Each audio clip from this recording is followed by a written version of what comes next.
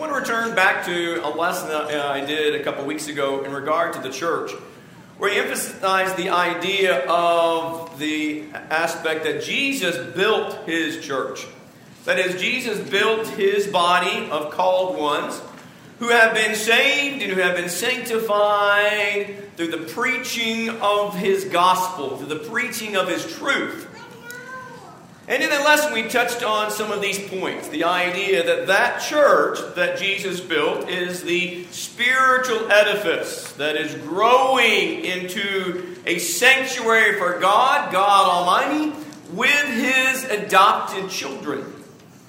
It is also described as a body of Christ. And so therefore, the membership of the spiritual body of Christ is composed of all believers who hear and heed Jesus.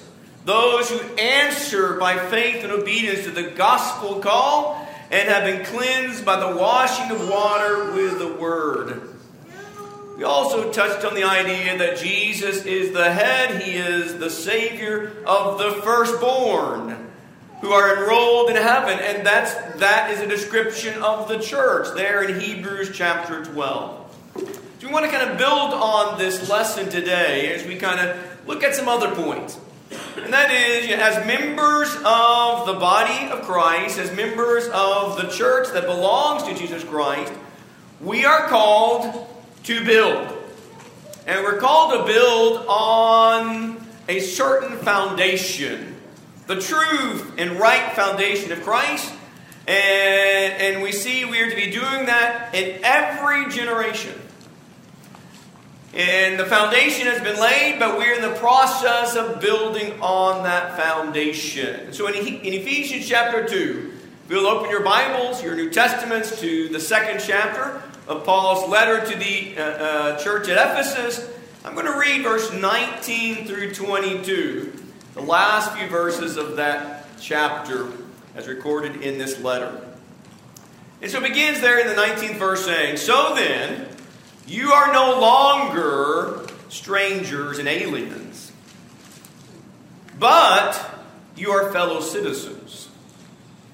You are fellow citizens with the saints and are of God's household, having been built on the foundation of the apostles and prophets, Christ Jesus himself being the cornerstone, in whom the whole building, being fitted together, is growing into a holy temple in the Lord, in whom you also are being built together into a dwelling of God in the Spirit."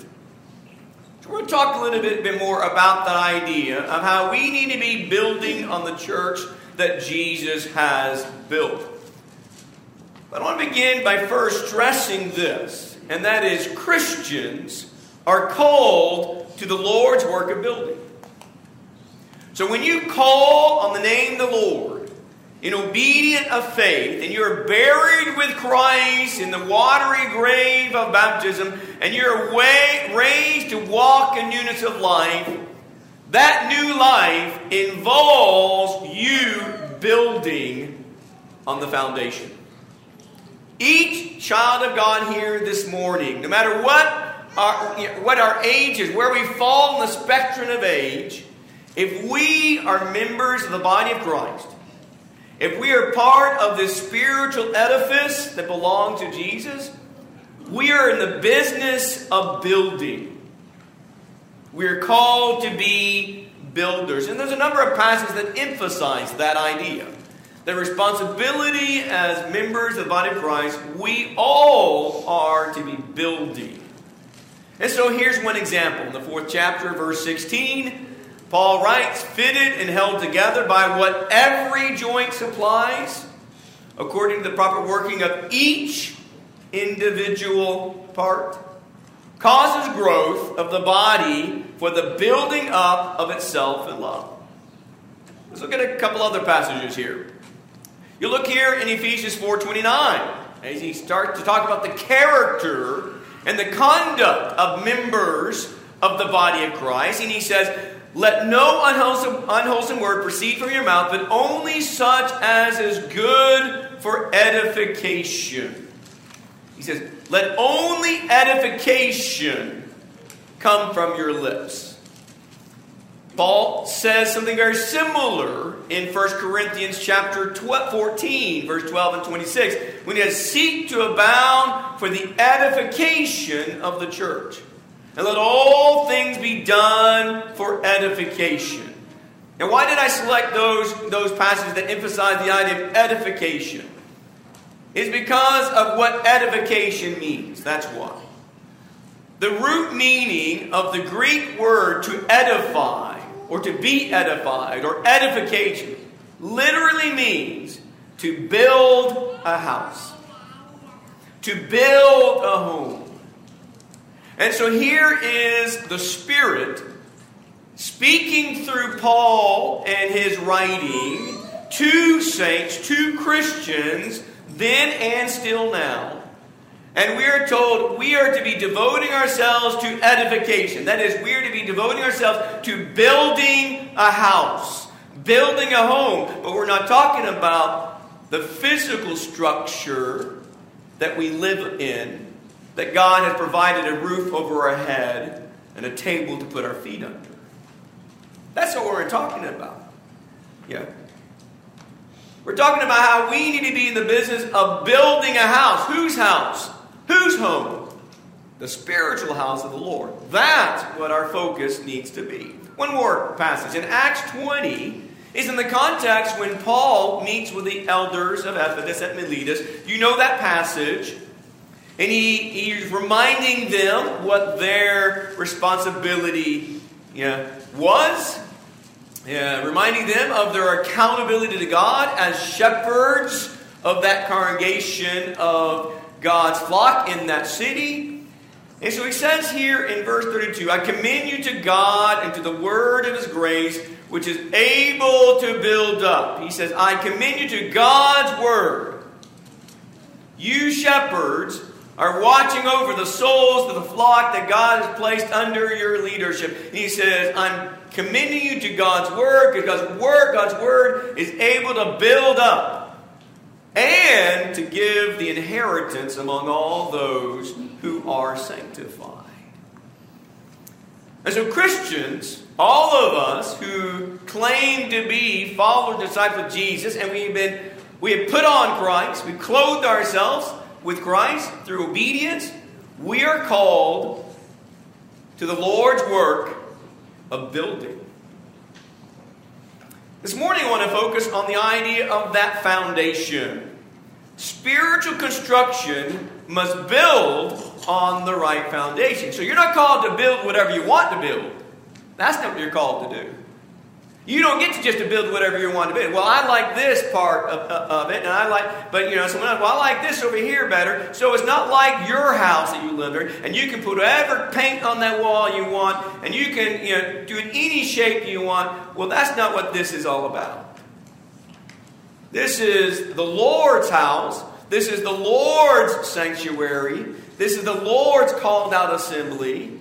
And so our spiritual construction must be built on the right foundation. And that's why I began with that passage in Ephesians 2:19 through 22. Particularly, it says in verse 20, having been built on the foundation of the apostles and prophets, Christ Jesus himself being the cornerstone. The church that Jesus built, not the churches that men built, but the church that Jesus built, that called out assembly, that has been called through the gospel, the power of God to save, that called out assembly of the Lord is built on the foundation of Christ himself and his prophets and apostles. There is no other foundation that can be laid and it be the Lord's church. You lay a different foundation than the one that has already been laid. It's done, and not another foundation is to be laid. And Paul makes that statement in 1 Corinthians 3. where he talks about no man can lay a foundation other than the one which is laid, which is Jesus Christ. And there's in that context where's your faith, where's your emphasis, where's your priority? It's not to be on the messengers or the preachers or the teachers of the truth. It is to be on Christ in His message. So no other foundation can be laid except the one that Jesus has laid. You lay a different one, you get a different church. And you get a different church, it's not the Lord's. It's that simple.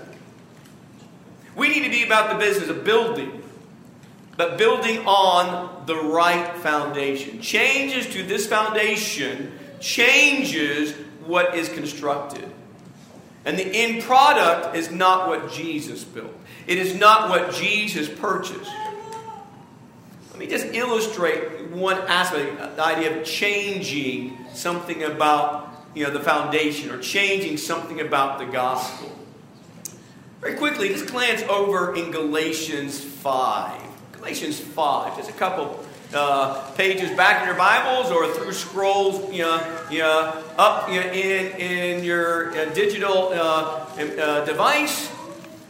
And so you think what Paul is addressing the churches of Galatia. Now, Galatia, remember, is not a city; it's a region, and so there's many churches in that region that are of the Lord, that have been established through the proclamation of Christ's truth. But they're dealing with issues in those places, and particularly that related to the problem of trying to mandate and enforce such things as circumcision and other traditions and laws that are based upon the old covenant of the law of Moses. And the point is, if you bring that in and try to add this to the foundation that Jesus has laid, what happens? Well, notice what it says in verse 4 there. This is how serious this can be. In Galatians 5 verse 4, he says, "You have been severed from Christ. You were seeking to be justified by law." In the context of Galatians, you're talking about the law of Moses. That was simply the tutor, the preparer to bring us to Christ. But once Christ came, once faith was revealed, we're no longer under that law. That's all God's plan. That's all part of God's plan. It served the purpose He designed it for. When that purpose was completed, we move on to the substance of Christ. But if I try to go back and reinsert justification by the law of Moses, he said, what happens? He says, you sever yourself from Christ and you fall from grace. There's salvation in no other name but Jesus. There's grace nowhere else but in Jesus. And so that's the thing. If we try to lay a different foundation, we try to add things that is different from what has already been laid, then it can cost us our soul, our eternal soul, salvation. The thing is the foundation of Christ was laid. It's past tense. The foundation is laid. And it was done in the first century. That's when the foundation was laid. And it was done through Christ's chosen apostles and chosen prophets as they were guided by the Holy Spirit to preach the truth, to teach the gospel of Jesus Christ. That's how the foundation was laid. You see, go back to Ephesians chapter 3 this time. And you note what it says there in verse 4. Paul says, by referring to this, talking about what he has written, the word, the inspired words of God that he has been directed to compose and write down. He said, referring to this, when you read, you can understand my insight into the mystery of Christ. Isn't that wonderful? You think about that. You can know and you can understand just like Paul. He says, when you read, when you read the inspired Scriptures, he says, you can understand my insight into the mystery of Christ, which in other generations was not made known to the sons of men, as it has now been revealed, past tense, now has been revealed to his holy apostles and prophets in the Spirit, to be specific, that the Gentiles are fellow heirs and fellow members and fellow partakers of the promise in Christ Jesus through the gospel. How was Christ's foundation laid? It was laid by his chosen apostles and his chosen prophets as they, through the direction and the guidance of the Holy Spirit, preached the truth, taught the truth, wrote the truth. So therefore, any so-called modern prophet, any so-called modern apostle who teaches what is different from what has already been revealed, what has already been laid by Christ, apostles and prophets. Paul says back in Galatians 1, let them be accursed. This is serious stuff, my brothers. In Galatians 1, let's go back and read those two verses to remind ourselves of the soberness of the teaching of Christ. In Galatians 1, verse 8 and 9, Paul admonishes. He's writing to Christians, and he's admonishing Christians. He's warning Christians to not be led astray by error. Whether it's seeking justification through the law of Moses, or whether it's through some of the different issues that was happening in Corinth. No matter what it was, you have these letters by the direction of the Spirit written to teach and admonish and exhort and build Christians. But listen to what he says. Even if we or an angel from heaven should preach to you a gospel contrary to what we have preached to you, he is to be cursed. Have you ever taken note of the seriousness of what Paul is saying here? He says, if I start teaching something different than what I've already taught to you, I will be accursed. He says, if we or an angel teach something different from that which we preach to you, he is to be accursed. Then he goes on to kind of say the same thing, but slightly different, to be very all-inclusive. Because in verse 9 says, as we have said before, so I say again. When you want to stress something, what do? You usually say it more than once, don't you? And so that's what Paul's doing. He's saying it more than once here. So I say again now, if any man, if it's Paul, if it's an angel, or if it's David Bunting. If any man is preaching to you a gospel contrary to what you received, he is to be accursed. See, spiritual construction is to be in progress. We are to be builders in the church of our Lord Jesus Christ, but we must make sure we're building on the right foundation. And so we look around us, and there's all kinds of religious divisions. There are denominations. What are they? They are the product of the teachings of men. They are the product of the traditions of men. But the standard is not men. They are not the standard. They are not the ones who draw the line. They are not your judge or your measure. It's Christ. Christ is that. That's why Paul goes on to say in Ephesians 4 again, verse 13 this time. Ephesians 4:13, when he talks about how we are seeking to attain this unity. But what kind of unity? Unity based upon what men say? We live in a time where we want basically it's unity in the sense of let's just not say anything negative. Let's don't preach against error. Let's don't preach against sin. No, that's not the standard. No, the unity that we're seeking, as we're told here in verse 13, is according to the knowledge of Christ. Now listen, to a mature man, to the measure of the stature which belongs to the fullness of Christ. Who's the standard? Jesus.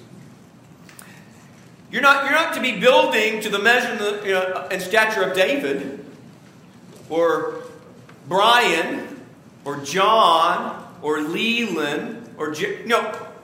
We, even as brothers and members of the body of Christ, we are not the standard. We are not the measure that you measure yourself by. It's Christ.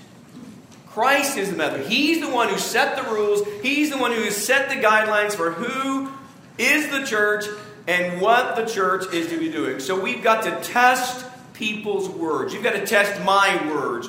You've got to test Phil's words. We have to test each other's words by the light of God's inspired Scriptures, by the light of the gospel of Jesus Christ. Because that's the truth.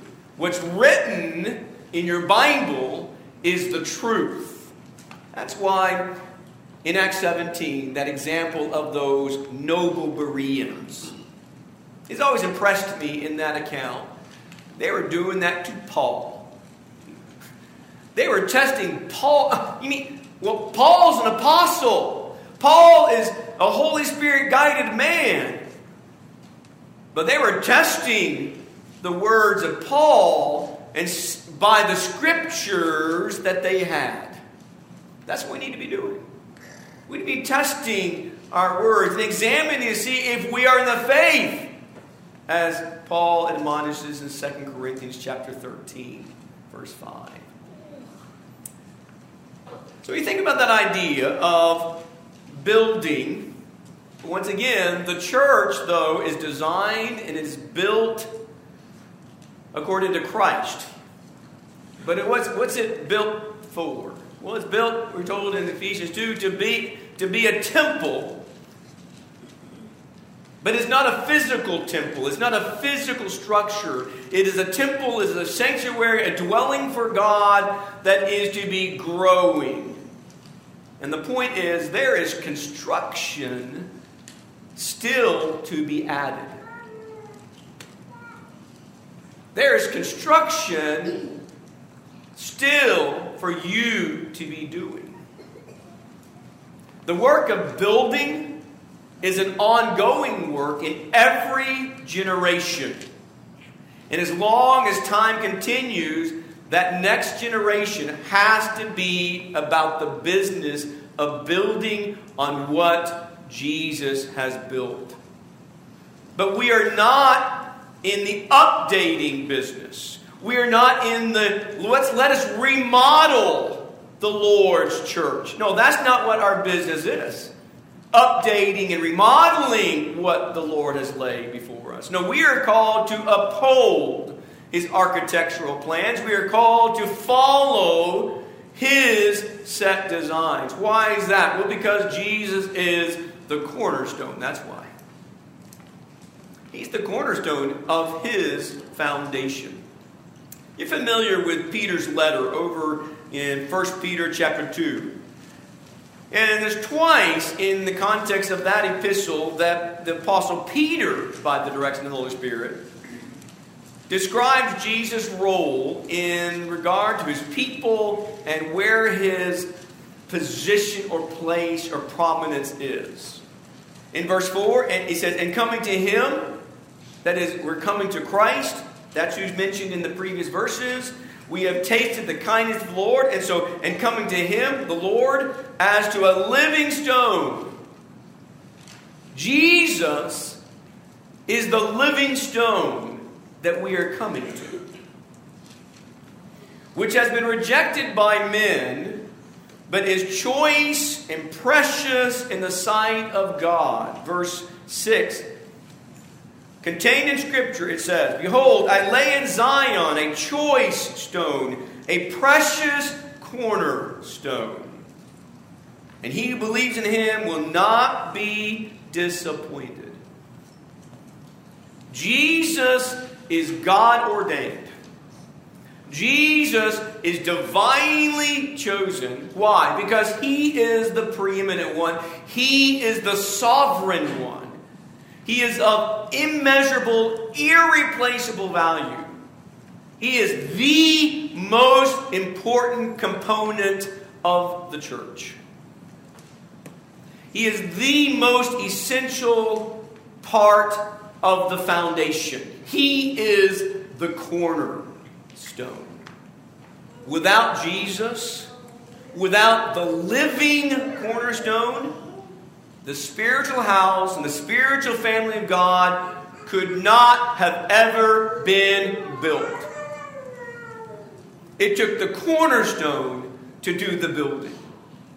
Without Jesus, you'd have no salvation.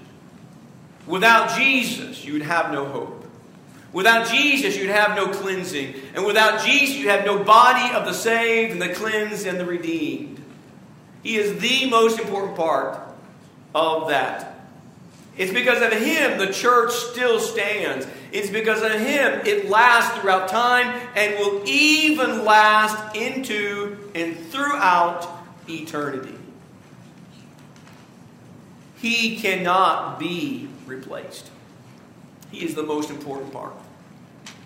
And so therefore, everything and everyone, including this ongoing building construction that you and I are to be doing ourselves by building on the foundation of Christ, even that everything must align ourselves properly with Jesus, because He's the authority as the Savior and the head of the called out assembly of God's redeemed souls. Stray from Christ, stray from His teaching, stray from the already laid foundation, we lose fellowship. We lose fellowship with God our Father, we lose fellowship with God the Son, and we lose fellowship with God the Holy Spirit. If we stray, we must align ourselves and build ourselves on that cornerstone, Jesus Christ. It is that same cornerstone who actually is the one who adds living stones to His house, to that growing church. So Jesus is described there in 1 Peter chapter 2, verse 4, verse 6, as this living, precious cornerstone of God's people, of God's holy priesthood and priestly nation. But notice what it says in verse 5. He says, you have come to a living stone. Well, who's that? Well, that's Jesus, the living cornerstone. That's who you come to. And because of Him, verse 5, you also, as living stones, are being built up as a spiritual house. It's Jesus who knows who is saved or not. Jesus knows. Jesus knows those who are saved or not. It is in Acts chapter 2, verse 47. You go back there in that great beginning when the gospel is being preached, in its fullness for the first time after the ascension of Christ. And 3,000 souls are converted to Jesus. And that number just keeps on growing. In verse 47, the last verse of the chapter says, and the Lord was adding to their number, some verses says, to the church, day by day, those who are being saved. It wasn't Peter and John and James adding to the Lord's church. They were apostles who were proclaiming the cornerstone. It's the cornerstone who does the adding. Because He knows those who are saved. Jesus taught that principle back in John chapter 10 when talking about how He is the good shepherd that lays down His life for the sheep. What does He say about His voice and the sheep? If you recall, back in John 10:14, it says, they know His voice and He knows them. Jesus knows those who are his sheep. He does the adding. And he adds day by day those who are being saved. Well, who's being saved? Well, based upon the context of chapter 2, the saved are those who are receiving the word and are being baptized into Jesus Christ. Look there in verse 40. Peter kept on preaching and testifying, exhorting, be saved from this perverse generation. There is action need to be taken by these believers. And so verse 40, so then, those who'd received the word were baptized. They did what the apostle of Christ told them to do, to have their sins remitted and receive the gift of the Holy Spirit. They received the word and were baptized. And that day they were added about 3,000 souls. That was 3,000 souls on that day. Then in verse 47, it says, the Lord was adding. That's continuing. It's not done and over. He keeps on adding day by day those who are being saved. Jesus does the adding. And that increasing number, that growing number of the saved, that is who the church is. The church is the saved in Jesus Christ. And that's how those disciples, those first converted believers are described in the early chapters of Acts. That growing number, so 3,000, it just kept on increasing. It reached a point where at one point it describes that there are 5,000 men. That wasn't counting the sisters. At one point there's 5,000 men who composed the church in Jerusalem. And those people are described as the church. But once again, these chosen ones in Christ are living stones. Living stones in God's spiritual house. What does that imply? If you're a living stone, what that implies is you are not a non-active component. You're breathing, you're walking, you're living, you're doing. If you're a living stone, we are to be vibrantly active participants in the God-called, God-ordained purpose and work that we've been called to do. Just think about this. People once dead in sin. That's what we were before Jesus. And that's what people are without Jesus. They are dead in their sin. But we're made alive, are we not? Made alive through Christ and in Christ. And so we are cleansed and we are redeemed. For what reason? To be the Lord's workmanship. To be the Lord's workmanship. Look at Ephesians chapter 2, verse 10. Look at that verse again. And think about the implication of as you being one of these once dead in sin, but now alive in Jesus Christ, raised up with Him, seated with Him. You've been saved by grace through faith. You receive the gift of God. In verse 10, for we are His workmanship, created in Christ Jesus for good works, which God prepared beforehand that we should walk in them. You notice that? We are now the Lord's workmanship for good works, walking in them. We're to be walking in the good works that we've been called to do. Titus is told the same thing by Paul in chapter 2, verse 14. That our purpose is to do the works that we've been called to do. And the point is, there is work to be done by all of us. Spiritual construction needs to be in progress.